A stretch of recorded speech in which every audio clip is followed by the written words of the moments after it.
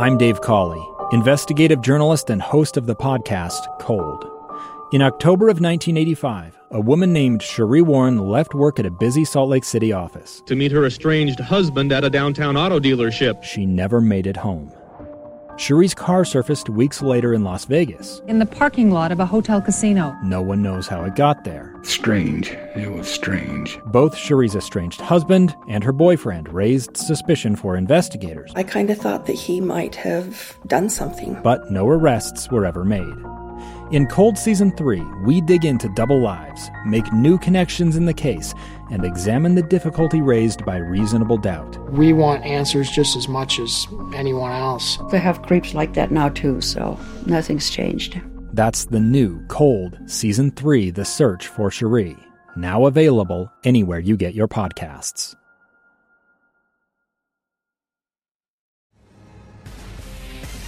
This is Live Mike. Check 1, 2. With Lee Lonsberry. From Utah's Capitol Hill to your schools, taxes, and all the breaking news. Hear it on Live Mike with Lee Lonsberry on KSL News Radio.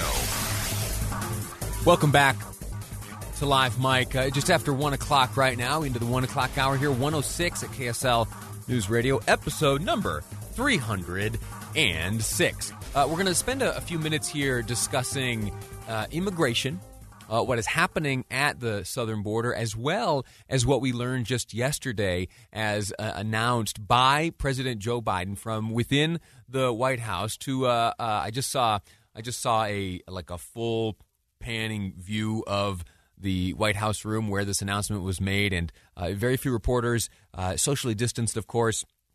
He announced yesterday that he would be putting Vice President Kamala Harris in charge of the role of dealing with issues on the border. Immigration issues would now fall under the purview of Vice President Kamala Harris.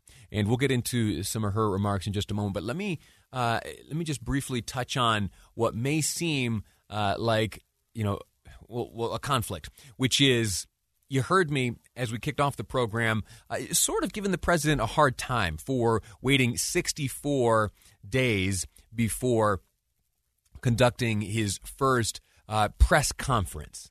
And then you hear me just a moment ago describing a setting in which the president announced that Vice President Kamala Harris would be taking on the role of immigration czar. I'm not sure. He didn't really give her a title, so we'll go with immigration czar. What's the difference? Well, here's the thing. In yesterday's event and in most every public, quote-unquote, public event in which the president has participated, at the end, he immediately said, "That's my time, see you later." And there was no time for reporters to go back and forth and ask questions of their design. In the past, up until just today, for the first 64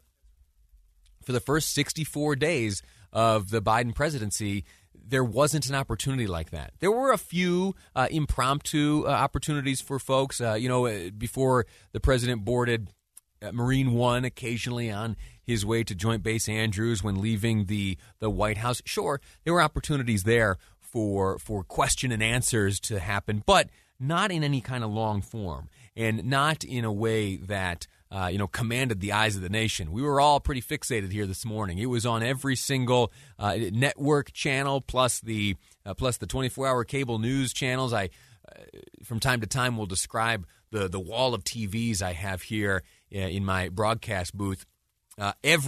When the president was live, it was every single network. And I let me just share with you once again that memory from my childhood, and then we'll go on to the remarks of Vice President Harris yesterday as she was announced, the immigration czar. Whenever I look up at that wall of televisions and the president is delivering some sort of address to a level that demands that all the channels tune in to what's going on, I'm reminded of this old Jeff Foxworthy routine that I used to listen to with my grandpa and my sister. And if I remember right, there was an uncle there as well on a big giant cassette player in the upstairs den at Mama and Papa's house.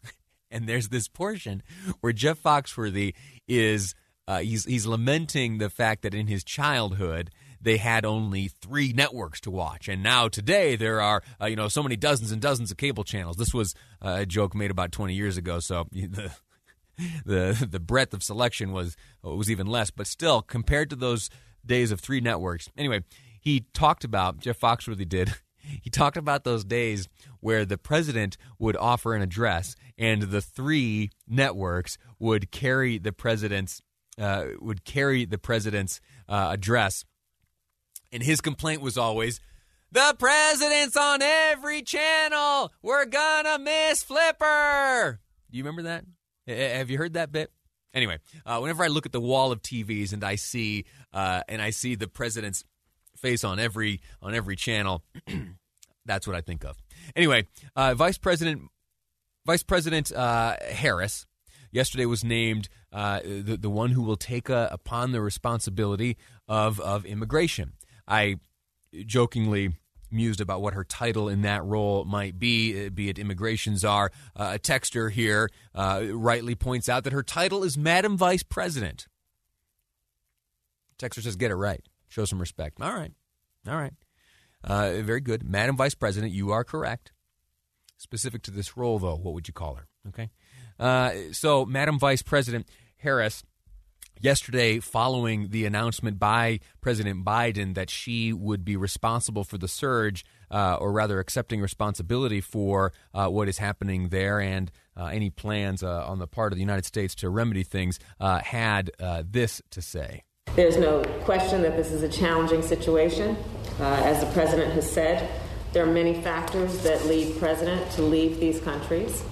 And while we are clear that people should not come to the border now, we also understand that we will enforce the law. You heard her make reference there to these countries. There are more than just Mexican immigrants that are coming across the border. She talks about how some of her first steps will be working with each Central American country. Because we can chew gum and walk at the same time, must address the root causes that cause people to make the trek, as the president has described, to come here. And I look forward to engaging in diplomacy with government, with private sector, with civil society, and the leaders of each in El Salvador, Guatemala, and Honduras to strengthen democracy and the rule of law and ensure shared prosperity in the region. Before we go to break, I've got to share some of these numbers with you. Right now, the U.S. Border Patrol has detained more than 11,000 unaccompanied migrant children between February 28th, the end of February, and just a few days ago, March 20th. That's 11,000 in under a month's time. That is, according to some data that CNN got its hands on and has been combing through. These numbers are huge. The unaccompanied minors, which total 11,000 in just a month's time. Over the past month, 11,000 plus have been detained. They make up just a minority of all of the encounters between migrants and Border Patrol. What do I mean? Well, 11,000 youngsters showing up at the border, now detained, 60,000 single adults, and more than 32,000 families in that same time. 60,000 single adults and 32,000 families in that same stretch of time. Again, between February 28th and March 20th, Border Patrol has apprehended all of those folks. And the estimation is that those trends will continue. How will we respond as a country? How will Vice President Harris respond as the newly tasked individual with solving this problem? We will wait and see, and our hearts will break as we consider the experience of those youngsters. Time to take a break. When we return, we'll be joined by 1st District Congressman Blake Moore, who has been touring his district, interacting with many of the constituents and stakeholders in northern and eastern Utah. He'll give us a report next on Live Mike. I'm Lee Lonsberry, and this is KSL News Radio. 2 years ago, Americans watched in horror as a crisis unfolded at the Kabul airport. She was tear-gassed and beaten. Images of thousands desperate to escape Taliban oppression filled our news feeds. More than 80,000 Afghans made it to America. But the story didn't end there. It was very cold. There was no power, no heat. Who would help our newest neighbors? I'm Andrea Smartin. In Stranger Becomes Neighbor, you'll hear the stories of some remarkable refugees who left their homes and their dreams behind, only to start over from zero. Their only possession was 3 blankets. And you'll meet Americans who stepped up to help them. You want me to come when you deliver your baby. What can one person do in the face of an international disaster decades in the making? That's Stranger Becomes Neighbor. Find us at kslpodcast.com. Follow us on Apple Podcasts or anywhere else you listen.